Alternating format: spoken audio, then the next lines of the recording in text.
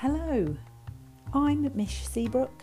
I'm a psychotherapist with a specialist interest in supervision for those that help others in their professional role so that they remain resilient. In this podcast, I invite a variety of people to reflect on their personal journey with resilience, and they share their top tips for maintaining their resiliency, so it gives us a chance to learn from their experience. So grab a cuppa and let's go.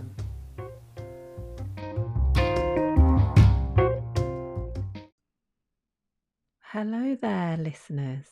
Lovely that you've come back for another listen, and this one is a real cracker of an episode.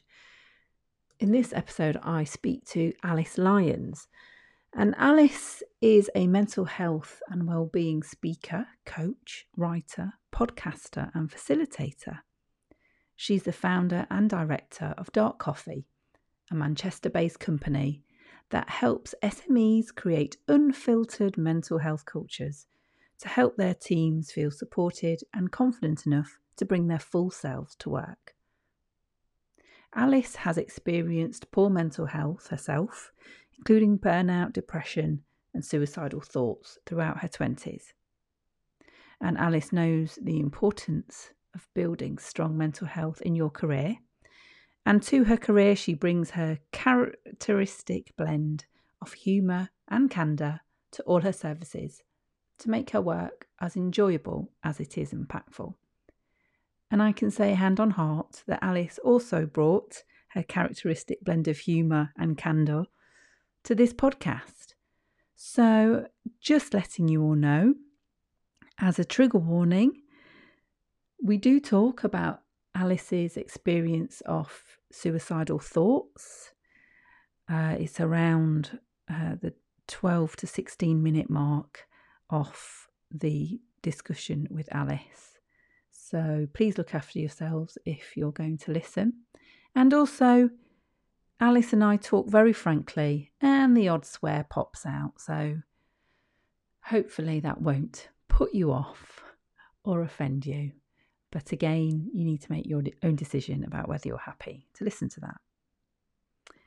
As an aside, I just wanted to say how much it was a privilege to talk to Alice. We could have talked for far longer time than we had. And I've known Alice through her mental health meetups that she's put online for mental health practitioners and businesses to connect. And I've really admired her way of approaching mental health with no nonsense. So hopefully you will enjoy this one as much as I did. So sit back, grab a brew, and okay, let's go. Here we are, me and you, the lovely Alice Lyons. Here we are going to talk about all things resilience, and obviously we've had a bit of conversation already about things, and we've already gone off on tangents, which is... sorry. I blame myself. So I'm going to start with a question I ask everyone. So it's a very basic question, but there's probably a lot of meaning behind it. It's how are you? And I mean that in, how are you really? How are you doing? Tell me about your corner of the world and how you are. Oh, that's a nice way of phrasing it. How's your corner of the world? Like, I'm sitting here in the corner of my bedroom in Manchester. That's a very loaded gun of a question, isn't it? Indeed. I feel today, if I drop the pin in where I am right now, I feel really good, really energized. I've had a couple of extremely exciting and just interesting conversations with people today. Friday is normally my kind of self day. I have an admin day at the beginning of the week, so I tend not to take calls on a Monday, and then I kind of balance that with a Friday, like, oh shit, catch up day. So I tend not to have calls and stuff. So today's been quite refreshing in that I've had 4 calls now today, which is very unusual. My God. That's a lot. But that just shows, like, I've had some really busy weeks recently, and the only way I can get things to fit is expanding into Friday. Yeah. But rather than resisting that and being a bit like, oh, I resent all these people now, it's been very it's been very curated, the number of people I've said yes to and how I've pieced together my Friday calls. So I've really enjoyed every conversation today. So I'm feeling really energized. Great. Kind of dreading my to-do list because the list is still there in the background. I'm like, so your admin day next week is going to go through the roof. Well, some of these things are time sensitive, so I actually need to do a lot of them today. So it's going to be a very busy Friday afternoon, followed by a very alcoholic Saturday. Probably just like, what was that? I'm just joking. We don't use alcohol as a coping mechanism, do we? Not. Obviously. But I'm very excited for all the stuff I've got on. Is really exciting. It's just I don't consider myself an implementer. I consider myself a talker first. Right.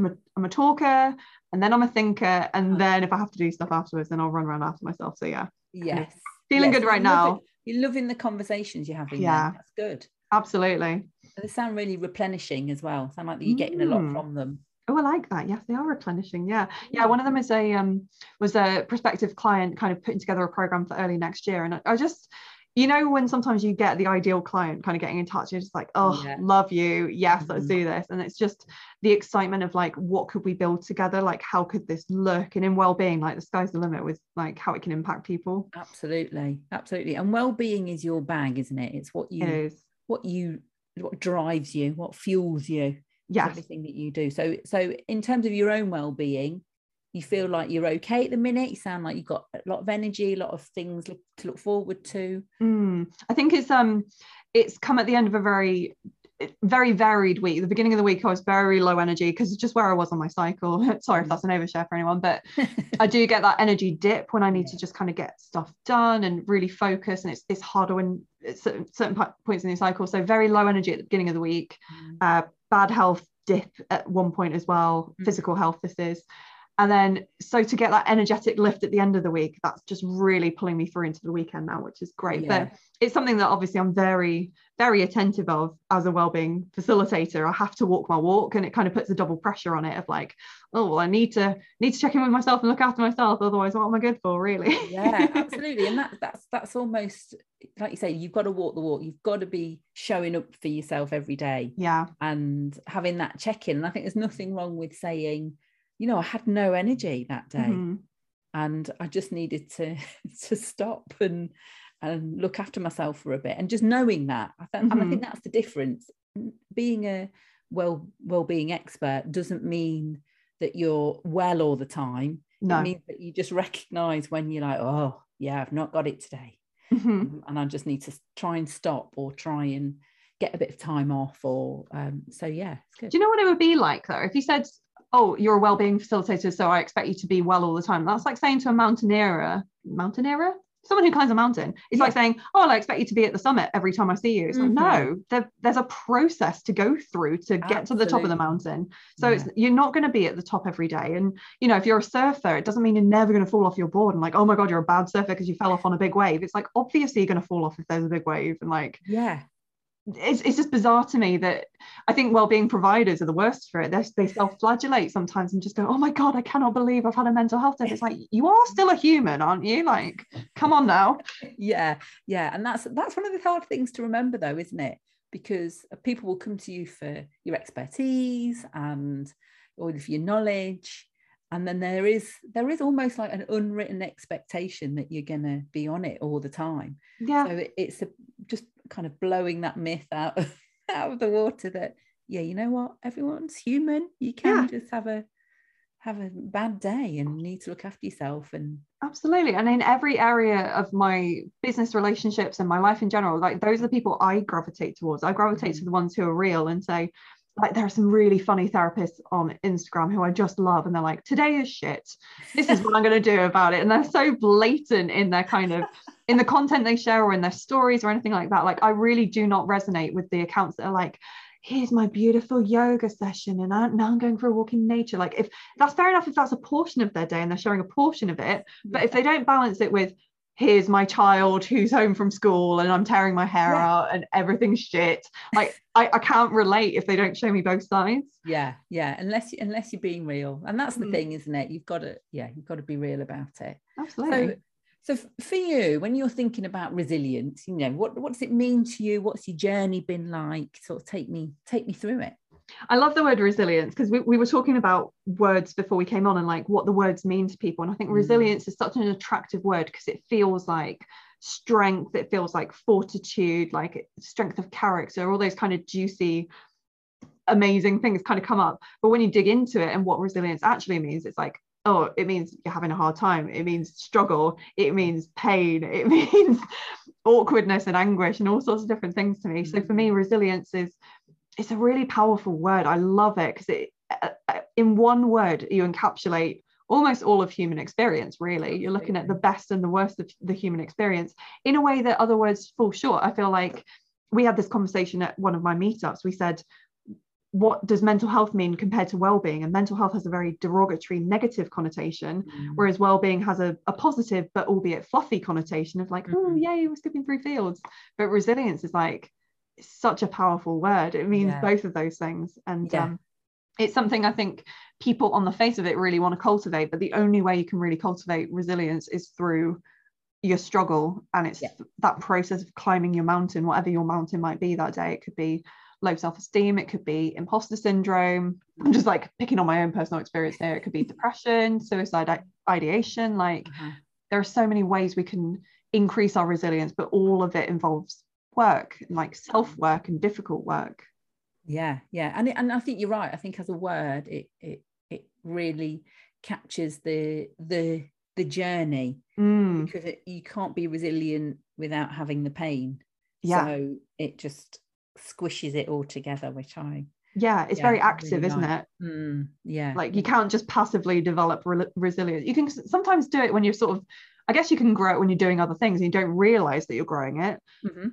But it's an active process. Like you only become resilient through being faced with challenges and navigating through those and figuring out a way.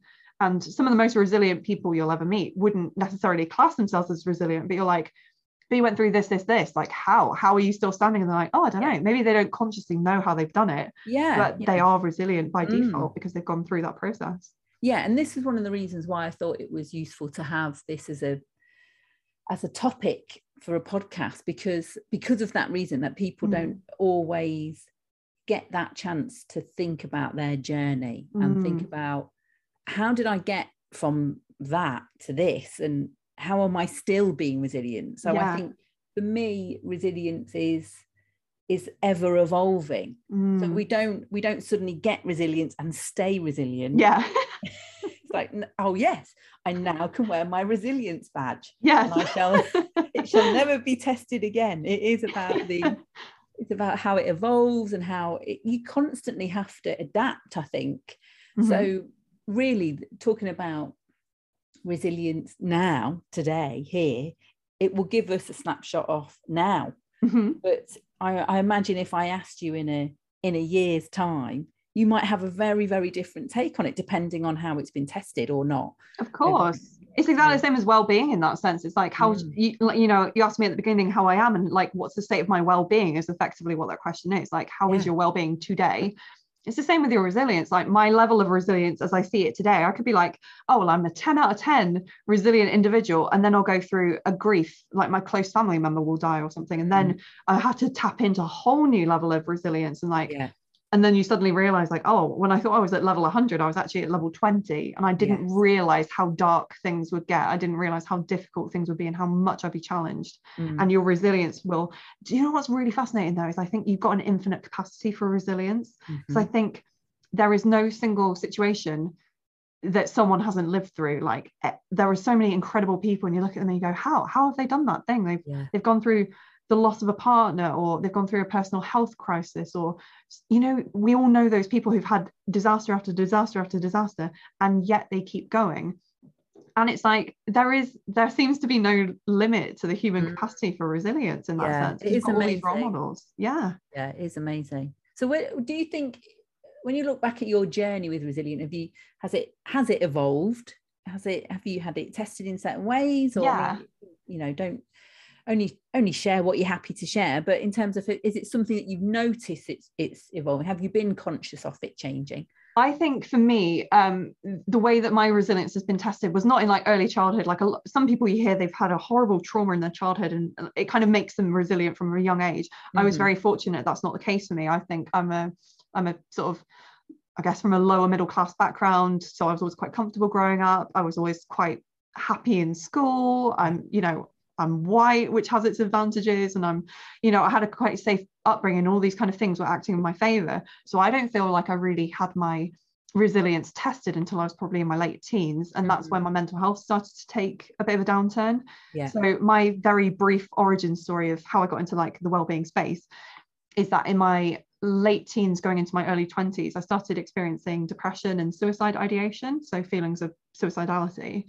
And it was really through navigating that process in a very messy way initially that kind of led to me developing an understanding of kind of how to take care of myself. And it honestly, it wasn't until I hit burnout and had a breakdown that I actually started actively working on it. I sort of knew something was wrong and I knew I didn't feel great, but I didn't have the words to explain it to anybody, and mental health was not really a big conversation at that time. We're talking sort of how many years ago, 10-15 years ago now, before social media was as it is now, a kind of platform for sharing information and stuff. It was very much, here's my profile, here's my life. It wasn't, the mental health conversation just wasn't what we know it to be now.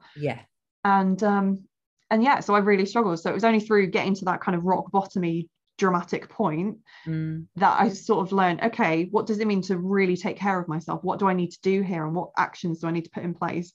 And that involved things like therapy. It involved things like, there was a lot of just self-teaching and self-learning that I got from things like TED Talks. TED Talks were a real turning point for me. Gosh, some of them are brilliant, aren't they? Still, absolutely. Really, Incredibly so. And it was, I hope there's a trigger warning at the beginning of this, but extra trigger warning around suicidal thoughts if not. So some of my suicidal thoughts would be things like, I think the worst it got for me was when I'd be driving in my car, and there were a couple of times when I just went in my car and just drove across the country. Like I'd either given up my job or I was between jobs or something, but I drove across the country, didn't know where I was going, didn't know what I was doing. I sort of left a note from my mum on the kitchen table, which I feel awful about now because it's just the worst thing to do to your parent.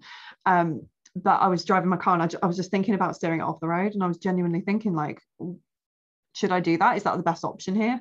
And I never went through with it because the really thought that stopped me doing it was thinking about the emergency services and feeling bad for them having to like find me and deal with that situation. I was like, oh, I can't do that to them on shift, that's awful. And that was the thing that stopped me doing it. But to have those kind of thoughts, and I kept that completely quiet because I was so ashamed. And then watching TED Talks, and you'd hear, I'm getting goosebumps, to hear people at the top of their field, like amazing, successful, professional people saying the same kind of stories and telling similar kind of insights, and I was just like, oh my God, I'm not on my own. What madness is this? Like, what? And to hear people speaking so openly about it, I was like, that is a turnaround point for me. And that gave me the awareness of, one, I'm fundamentally not weird with this. And two, there's so much you can do about it. Like, for them to get on a big stage, to say that comfortably in front of so many people, and for them to now be at the top of their field after reaching such lows, like, my God, there are things I can do about this. So I went from a place of being completely helpless to being, not overnight, like, oh my God, I'm so empowered, but it just gave me that awareness of like, right, there are things I can do here. And I didn't have that before. And not feeling so alone in it. And and I think those thoughts, I think we have to make them common knowledge, don't we? We have to kind of destigmatize those thoughts and say, well, this can be how you feel in that moment, but it doesn't mean that you're going to make that choice in that moment. So and hearing from others' experiences is often just makes it less a less scary thing. Definitely, because it's almost like permission to accept parts of yourself, or I don't really like using the word accept because it's almost like an admission of like guilt of like, oh God, I had this thing and I had this thought. Like, it's completely okay, but that acknowledgement and that acceptance of that part of yourself, I guess, and not just noticing it, but to really notice it and accept it, and to say, I accept that I had this thought. It doesn't mean anything bad about me. It doesn't mean I'm a horrible person. It doesn't mean I've done anything wrong. It means I'm having a reaction to a situation. What does that mean? And like digging in and really getting curious about that. I think a lot of a lot of the work in the personal development or well-being space is rooted in curiosity and absolutely like, a desire to find out more about yourself and to kind of hack yourself, if that makes sense. Yeah. And I think the moment we stop doing that, we stop being curious about why we're drawn to certain things, what motivates us, how we're feeling that day. The moment we cut that bit off from ourselves, we lose so much. We are human. We were reflecting on this before we started speaking on this podcast about just being human, just being normal. We are allowed to have a variety of thoughts throughout the day, and it's okay. It's all right to have all those different thoughts. And I think it becomes particularly confusing when people don't accept that, or when we shut that part of us off, because like I can have 12 different feelings at the same time, and it's fucking weird. And I'm like, I don't know which way I'm facing right now. So the answer I gave your question at the beginning might have seemed long-winded to some people, but I could have gone on. I could have like made that a whole podcast of like, how am I feeling? Because at once I feel this, but at once I feel this. But that's the dynamism, and the kind of cool thing about being human is that we have this level of consciousness. It's fucking irritating sometimes because you can just overthink. Honestly, I do my own head in with it. I really do. And I think you're right about that opening question about how are you, and meaning it as a no, actually, how are you doing? And it's we're so conditioned to say, yeah, I'm fine, thanks, how are you? And I'm like, that's not the question I'm asking. Yeah. I'm actually asking how you're doing. It's like when you ask someone how they are, you're almost asking who they are in that moment, like what's coming up for you, like what feels real to you right now. You're asking like, who are you in this moment? Like how do you identify with yourself? But yeah, it's a bit much for when you're just having a quick call with someone, isn't it? Like, how are you doing? Like, I'm confused about my state in the world, and like, where am I? Yeah, I just for the record, I don't ask that in that way all the time. It makes for a very long phone call, wouldn't it? Imagine people wouldn't like just going to the co-op for some milk. Oh, how are you doing? No, really, how are you doing? Yeah, all day. Really, how long is your shift? How long have we got? Yeah, let me get a chair. So your journey with resilience hasn't, like you were saying, it hasn't come from a place of early trauma, but it's certainly come from a place of mental health issues. Yeah. And you've developed your resiliency through seeking help, through knowledge, through understanding that you're not alone. And is that something you still do? Do you still, because you really strike me as someone who's constantly curious about the world of well-being. So is that something you still seek out? You're constantly getting more information and knowledge. How does it sit with you now? Oh, thanks for that. I consider that a big compliment to that my curiosity kind of comes through, because I do think that's I think it is fundamental to any field that you're in. Like you called me an expert earlier, and I definitely wouldn't consider myself an expert. I consider myself like a beginner, even though I've been doing this work officially in my role for a few years, but then before that I've got all the kind of pre-work and the figuring out of things going up to that. So it's probably like 10 years in, and it's like I'm still a beginner. And I think you have to have that, whatever field of work that you're in, but particularly when it comes to your own well-being. And it's fascinating for me because obviously I've gone through the kind of personal development journey and the resilience journey and everything myself, so I'm quite au fait with my own relationship with it. But to see people kind of having that realization for the first time of like, oh, I can look after myself, or I could reflect on my life and think about things I want to change, or even just acknowledging like things are not where they want to be, but it's not my fault. I'm a product of my environment, and like my work is very restrictive, and no wonder I'm feeling the shit I'm feeling. And like taking away that self-flagellation and that self-judgment and being able to see things in context. Like when I see people have that for the first time, that is amazing to me. That's like, wow, that's a real life skill that they're cultivating now. That level of self-awareness. And it is, I mean, there's no way I can't be interested in well-being, because for me it's like the exploration of what it means to be human. Like it really is as big as that for me. And I don't want to sound grandiose about that, and some people will just like roll their eyes at it perhaps, but let them but it's the same as like any part of psychology. Like I've always been interested in psychology, I've always loved sociology. It's only because it seemed very regimented in terms of academia that I didn't go down that route. But I really love humanity and like exploring all the different facets of humanity. So endless fascination, endless wonders we found. So you keep going back to that place of learning. I think that's a great place to be. I mean, gosh, if we're not all always learning, if we think we know it all, then that's not. I always think that's a bit of a dodgy place, isn't it? Once we're like, oh yeah, I know it all. No, I don't. Yeah, if you've learned everything, I don't think you're paying attention. It's like, really, you know, everything to be known in the scope of human existence around this one topic. I doubt it. I like things constantly change. I mean, so how have you been able to work out what works for you? How have you stumbled across that? How do you trial and error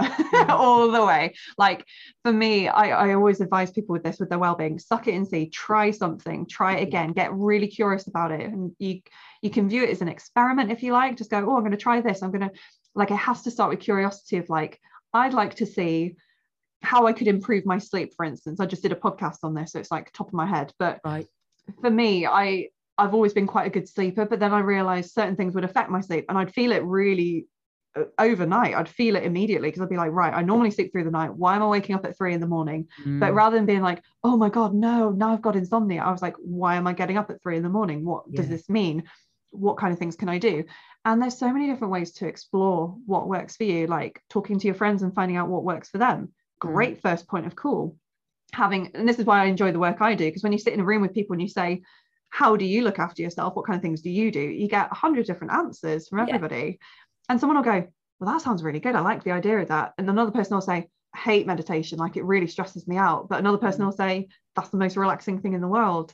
So having conversations with people is a really great way of finding out what could work for you. But the only way you're going to do it is, like any skill, is through doing it and kind of reflecting on it afterwards and saying like, oh, that was really therapeutic. Like for me, I journal. Like journaling is my, I don't know if you can see, like all of these books, these are from the past 3 years that I've been in Manchester. And actually there are 2 sat next to me, because I'm using one to kind of reflect and I'm writing in the other one. But I've been journaling pretty chronically since I was about 17. So I've got a couple of like suitcases next to my bed that are full of journals. And so do you have a particular topic that you journal on, or is it just a stream of consciousness for that moment? I have a few different things that I like to do. So stream of consciousness thinking, writing, sorry. I like to do that quite early in the morning. So like one of the first things I do is, not every morning, I'm really not regimented, I'm not, but I try to, in the morning I try to journal and just empty my brain, basically, just free flow. This is called morning pages for some people, they consider it morning pages. So the idea is that as you're kind of going from that subconscious state to your conscious state, you get some really interesting, creative, weird thoughts that come out, and you don't ever have to read your journal back. It's just to get things off your mind and make them exist in space, which can be scary or exciting depending on your point of view. So that's one way I do it. I do a similar thing before bed a lot of the time, so I call that a brain dump. So it's like whatever's whirling around in there, get it off my plate. It's effectively like shutting down your computer tabs before you shut it down. Like, you can turn your brain off, let it rest. I sometimes do daily reflections and weekly reflections. So at the end of the day, I'll just write a sentence about like what I did, what kind of progress I've made in any area of my life, maybe like a funny story that happened. That's like my daily reflection. So I can look back over the month and be like, what a lovely month I had, or what a shitty month I've had. Whatever. And then at the end of the month, at the end of the week, I have a bit more of a structured review that I do. So I split my life into different areas, give it a score, because I'm like so organized. I love that. That's really good. But I think that's a good way for me. That's been really good for my mental health, is just being able to I actually have like a little graph at the back of my book, so I can kind of track my moods. So it's like, that was an 80% week, that was a 25% week, what happened? And just being able to doing that sort of thing is so useful, isn't it? Yeah, massively. Because often when we're asked the how are you question in a meaningful way, we kind of go, I don't know how I'm kind of now, but how was I 2 weeks ago? I don't know. So you don't always get a really accurate picture of how your well-being is unless you're tracking it. And that's something I really encourage people to do about, you know, keep just, even if you just put it in your phone, like a mark out of 10 for that day. You'll get an idea of maybe what days of the week are trickier, or if you do it 3 times a day, what time of day is more challenging, or what point do you feel more relaxed in your day? And it's just it sounds like I'm a real data geek, and I suppose in some way I am. But I just love that idea of being able to see where you are with things. So that must be Absolutely. really useful for you. Have you been doing that all since, or is this a journaling technique that you've developed over the years? It's kind of been informed by a lot of the, TED Talks and getting into personal development and stuff. It's definitely been impacted by that, because whenever you read a book about personal development, they always talk about journaling, it seems like. And it must be frustrating for people that hate writing. It really must be. But that ability to self-reflect and just to get things down, you can do it in different ways. Like I say to people, you can voice record if that works better for you. Just like get it out of your head, or go. Some people do it in a very physical way, like they'll go for a run and they'll process things and think about things as they're running, and that feels like that's got it out of their system. I think you need to kind of transform that cerebral energy into some other type of energy. So I'd even say about like drawing. Absolutely. Art, anything artistic or animated in some kind of way, like get it into the real world and out of your head, because that's the only way you can start to make sense of it. It doesn't matter what that looks like for me that looks like journaling, for the next person it will look like running, for another person it will look like playing a professional sport perhaps. But you have to transform it into something else, otherwise that energy can kind of stagnate, and it does all sorts of loopy things if you just leave it in your head. It really does. Just get stuck, doesn't it? And then not be very helpful. Or worse than stuck, it like spirals downwards. Like it always seems to, like, ideas just have a weird. I need to get these thoughts down on paper one time, of like my thoughts around thoughts, which sounds a bit weird, but the way I described it to someone recently is it's like a candy floss machine. So if you leave it in your head, they whirl around and they seem innocuous at the beginning. So it's like, oh, it's just a bit of candy floss, it's fine. But then as it goes around, it gathers more momentum.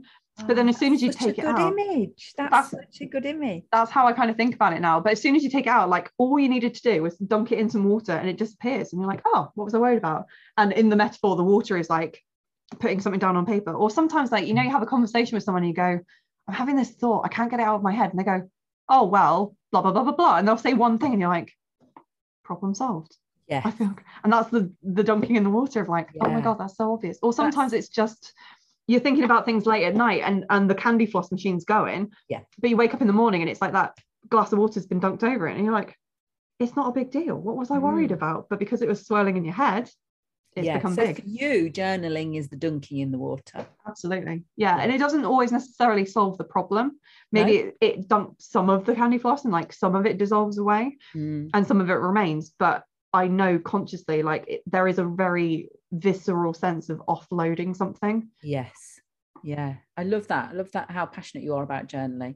I love it. It's just, I'm an obsessive writer anyway. I think it's just, some kids are just writers. Like I was published when I was like 11. It was ridiculous. Child prodigy here. Of course.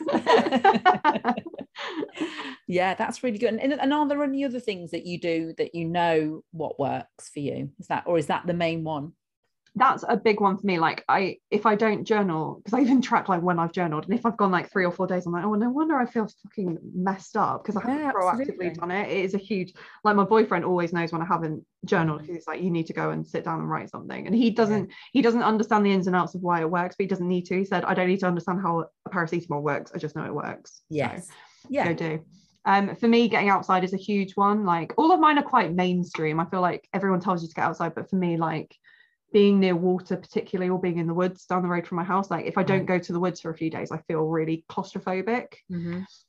And creating space and quiet in my day is also really important, because I consider myself an ambivert, so I go between extreme extroversion and extreme introversion. And if I've filled my days, like today is a bit of a worry day because I've had so many phone calls, so I need to make sure I have some quiet time over the weekend.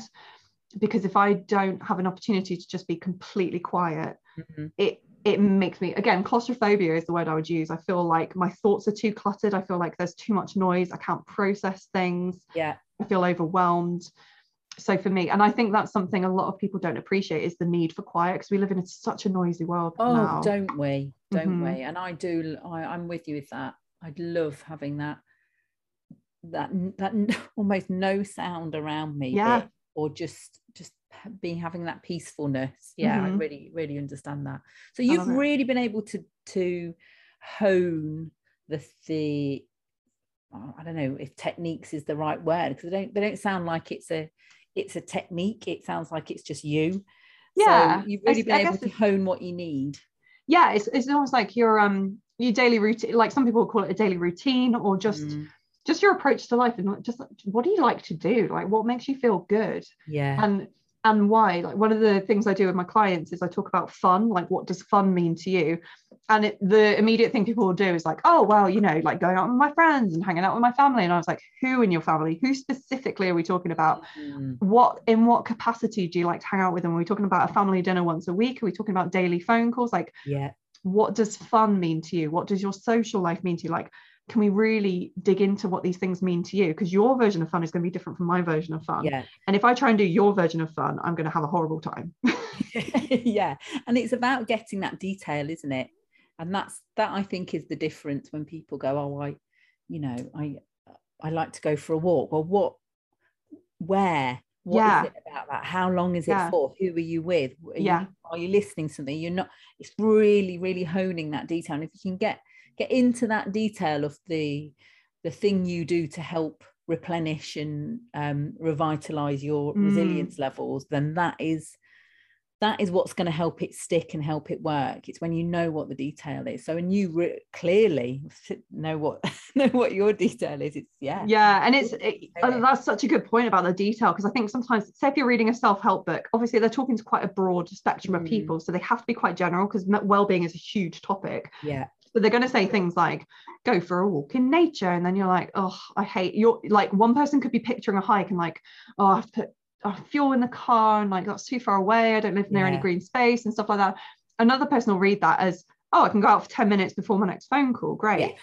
Like, people perceive things in different ways. So unless we're getting really specific in like our own journey and our own kind of exploration of what we enjoy, we're not going to know. Like, if people say, oh, go and exercise, you could do some cardio. Like, cardio for one person means rock climbing, cardio for another person means running on a treadmill. Like, we need to think about our well-being in such terms, and like, what works for you one day will not work another day. Like, I could go on a hike this afternoon, absolutely love it, and oh my god, I love how the lighting looks in the middle of the day, because it's quiet, because there's no one around. I could go to the exact same spot, go for the exact same walk at the weekend, and think, I hate this, it's too busy, there are people everywhere, I hate it. And it's you know, we can be that specific about things. I think you have to be. Absolutely. I never really thought about it as being quite detailed before, but I guess just because I've been doing this consciously for so long, it's it has got more and more detailed as time has gone on. And it probably for you, it feels it's just what you do, and you do it in that level of detail. But I think for others who would journaling broad term, you know, it's what exactly what that does, and you've been able to capture that really well. I love that. But yeah, I mean, I love journaling. In fact, here's mine. Mine's a pink book at the moment. It's beautiful. Lovely. See, that's interesting. So you've gone for A5. See, I'm an A4 girl now, but I didn't used to be an A4 girl. Yeah, I have. Looking at how much I'm writing at the minute, I feel like maybe I need to go A4. So that might be my next one. But I do like to finish a whole book. So. Oh, it's not a problem for me. I get through them so quickly now. Like, I need A4 for it to be worth the money for it. So in terms of your overall resilience levels, how do you get well, I suppose who holds you accountable for all of this? Is it a you thing? Is it someone who's an external person who will notice things? How do you? That's a really good question. I love that question. I think by the nature of what I do, it's changed. So it used to be just I would do this stuff for myself because it was a necessity. Like, I had to look after myself and figure it out, because I didn't feel like I could talk to my parents initially. Like, that's changed over time. But initially I felt like I couldn't tell anyone. So I felt like I was handling it on my own. And then it was working with professionals and trying to get help there. And that was kind of the next level. And then over time, I've become really proficient in talking to just anyone in my life about it, and just, you know, making it a conversation starter at a networking event and stuff. So they're not necessarily my accountability buddies as such, but I've just gotten more au fait with talking to all sorts of different people about this. So my accountability people now, I've got a lot, to be honest, because I'm first and foremost accountable to myself, and I have to be able to check in and be like, dude, this isn't going well, like, what are we gonna do? So I'm my first point of call. My partner is very good, very emotionally intelligent, very much a caregiver as well. So he will pick up on, like, you don't seem yourself today, what's going on, like, how can I help, how can you help yourself? Like, that is a conversation that we have. And also, because of the nature of what I do, I have a lot of people in the small business community who will be like, hey, it doesn't seem like you're taking your own advice, and they will call me on it. I get called on it all the time, sometimes to an annoying extent. I'm like, can you fuck off? I'm having a bad day. Like, give me a chance. Like, I know I need to look after myself. It's annoying. Yeah, but they hold the mirror up and absolutely. Go, hello. Absolutely, 100%. And like, especially the well-being crowd, they'll be like, have you done your steps today? Have you done the things that, you know, make you feel good?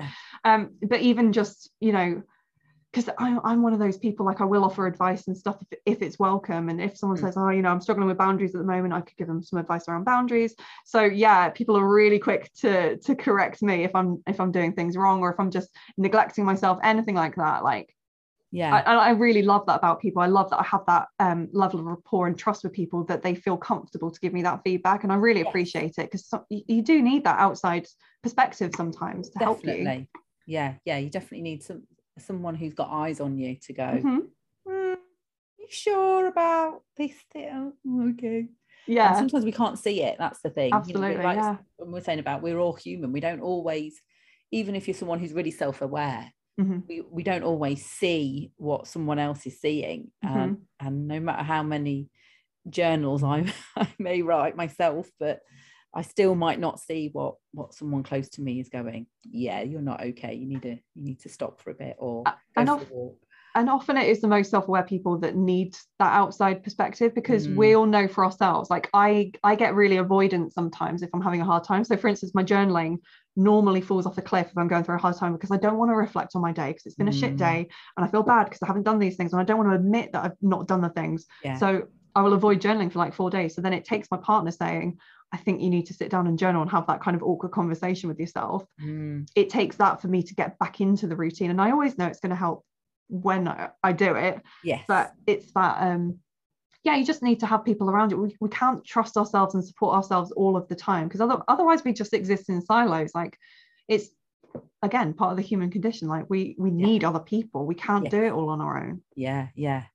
So if you had to kind of capture 5, if you have 5, I see your face like, maybe 3.5. 3.5 tips that you would want to share with others, so that they may become inspired to try some of them and give it a go. What would your tips be for in a way that you can help embed resilience practice in your life? I want to kind of underline a couple of the things that we've spoken about, because I think they are important. And the first one that I really want people to hear loud and clear is to get curious, and getting curious about yourself, and rather than judging yourself for seeing a particular thing. So say if you notice imposter syndrome creeping in and you're having negative thoughts about yourself, and you're going, who am I to be talking about this topic? I'm so unqualified for this conversation, whatever it may be, that the imposter syndrome thought, instead of judging yourself for that and going, oh God, I shouldn't be feeling like that, just go, oh, that's a really interesting thought. I wonder why I'm feeling like that. Like, what could I learn from this? What's it trying to tell me? Like, there's so many in-depth questions you can be asking. And rather than that judging. And judgment seems to be a default for a lot of people. I think it's just, you know, a result of society saying be better all the time, like be better, do this. Blah. So we kind of fall back on judgment and criticism and all those kind of things, but these things are interesting. Like, I think a lot of people avoid the darker side of human nature because it's scary and it just feels uncomfortable and stuff, but I really think all of our emotions have a purpose, and they're not always bad. I don't really label things as good, bad, although obviously a lot of them are darker and more difficult to deal with. Like, grief and heartbreak are the worst in my opinion.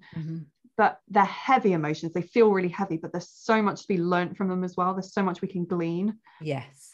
If we're willing to kind of take that curious approach. And I call it curious rather than anything else. So I think curiosity has a sense of wonder to it, and it feels a bit intriguing. It feels a bit like, ooh, what could happen? When you're curious about something, you come at it from a place of non-judgment.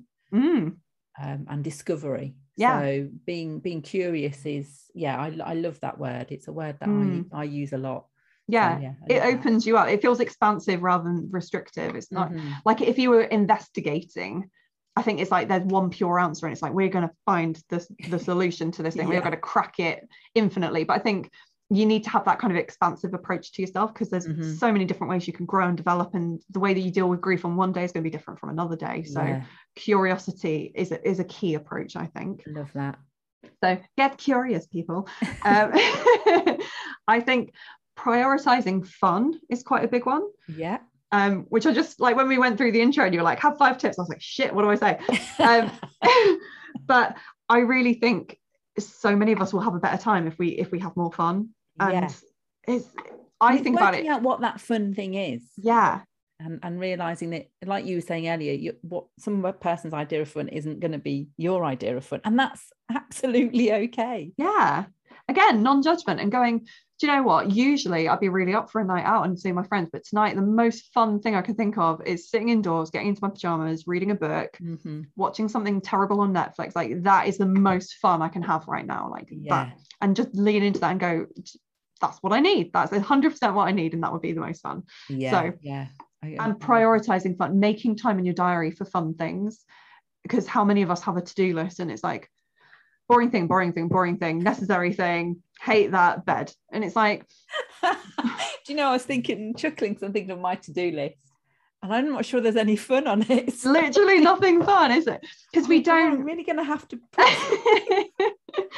and I've got nothing there. It doesn't have to be that structured, but I just think, isn't it funny that we write a list of things to do in our day, and at no point do we say, have a laugh, like go and play with my dog, talk to a child about something interesting. Like, those things just fall by the wayside sometimes if we're not focusing on them, because we can get so bogged down in the day-to-day, like the necessary things.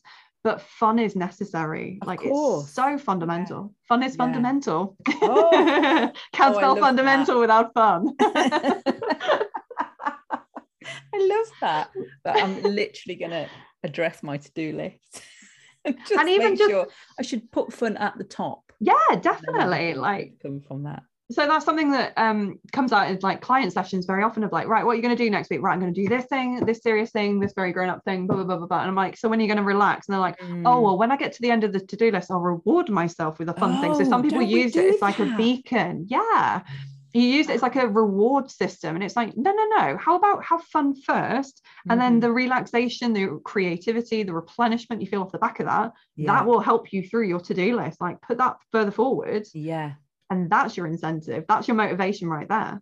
Yeah, it's kind of like saying, you don't need to do all the jobs to earn your fun. Yeah, absolutely. And it's like you're withholding love from yourself, isn't it? It's like saying to your partner, like, I will only see you and I will only give you a hug when you've done the washing up. Like, how fucking, that would just feel so twisted if you were in that kind of relationship. Like, I will only give you affection when you've met these criteria. Like, no, you have to. Absolutely. You have to support yourself and say, do you know what? I'm worthy of having a good time. I'm going to have a good time. And good things happen when you have a good time. Like, when you're in that kind of state of like, I feel so good. I feel great.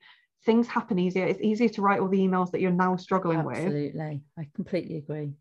When how many people have ditched the podcast, they've like got like, I'm gonna go running through fields. Yes, let's do it. So that was number 2, and is this number 3 or number 3? Yeah.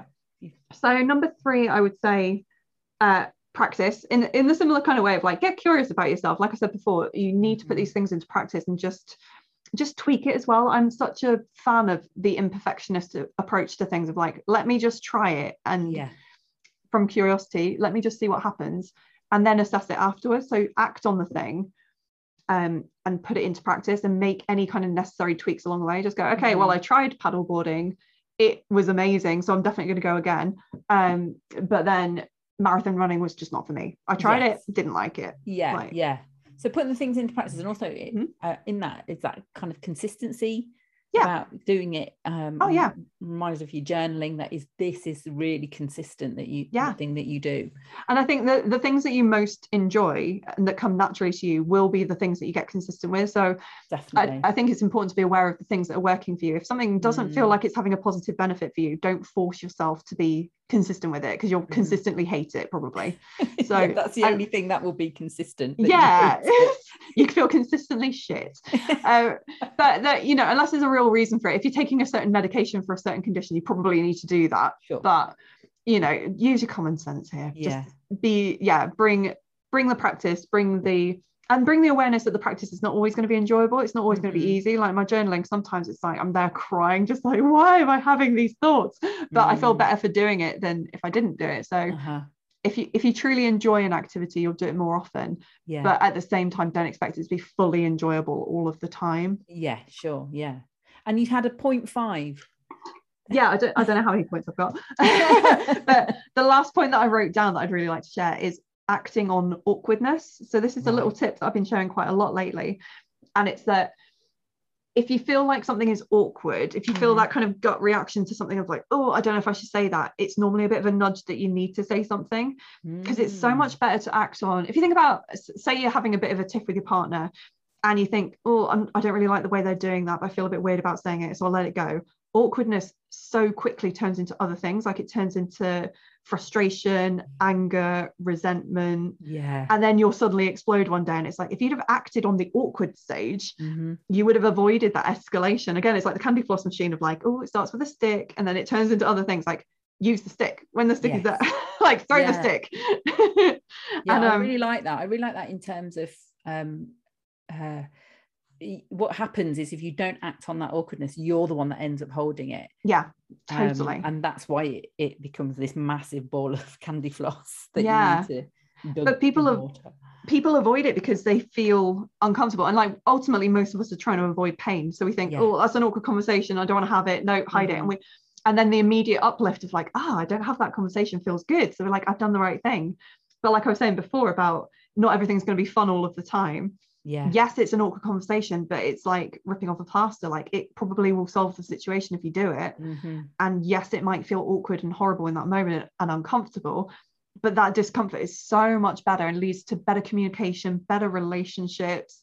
You know, everything in your business is, you know, if you act on an awkward impulse to sell something to somebody, you might get a sale. Whereas if you went, oh, I feel awkward about asking, I'm not going to do it, you're not going to get anywhere. So a tip that I've been given to people recently is try and actively aim to have one awkward conversation a day. Oh, I love that. Because then it kind of gamifies it as well. So you're actively looking for ways to like improve your relationships and stuff by being like, right, if I can challenge myself to have this awkward conversation, I don't know exactly what's going to come out of it, but I guarantee it will be better than not having an awkward conversation, depending on your how you go into it. Like, I'm going to criticize you for everything you've ever done. Like, it's not about just looking for criticism. No, I love that. Those tips are really good. They're really, really good. Oh, good. I'm glad. I know, because you were coming into this going, I've not sorted anything. No, I was worried. I knew it would flow, and actually, you know, I could literally talk to you for so much longer, and yet we don't have so much longer. It's been a joy. What an absolute pleasure to be able to share this space and listen to your take on things. I've personally taken quite a lot from this. I'm gonna make sure I do some journaling today, because I missed my slot for journaling this morning. Oh, it's the worst, isn't it? So I am going to make sure I complete that today. But it's been so brilliant having this space with you, Alice. I can't tell you. I'm really grateful. Oh, thank you so much. Thank you for inviting me as well. I think it's you're welcome. Like I said before, it's such an amazing topic that you've chosen to speak about, and I think you're gonna have some amazing content and some incredible conversations. Well, I hope so. And and ultimately I hope it's useful, and that's the thing. I hope if one person listens to it and goes, you know what, I'm going to give that a go, or have a think about that, then that's worth it. So absolutely. Thanks again. And I'm just going to turn this off and we'll have a chat. Debrief. Debrief. Indeed. Debrief with cocktails.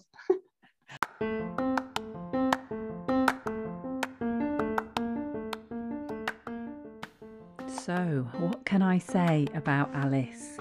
What a joy. And I know, yes, I say it all the time. It's a real joy to have that guest on. But, I really see this whole podcast as her self-indulgent, really, for me, because I get to meet and discuss all things resilience with these wonderful guests. And Alice was a cracking guest. I'm so delighted she was able to do the podcast, and all of the links as to where to find Alice are in the episode blurb, so do check her out and do get in contact with her if you think that she can help you. And for now, that's it. I will see you next time and hope you enjoy my next guest. And then that will be wrapping it up for 2021. I am planning to do an episode where someone interviews me about my resiliency next year. So look out for that one. That'll be interesting, hopefully. But in the meantime, stay safe, keep well, keep looking after yourselves, and until next time.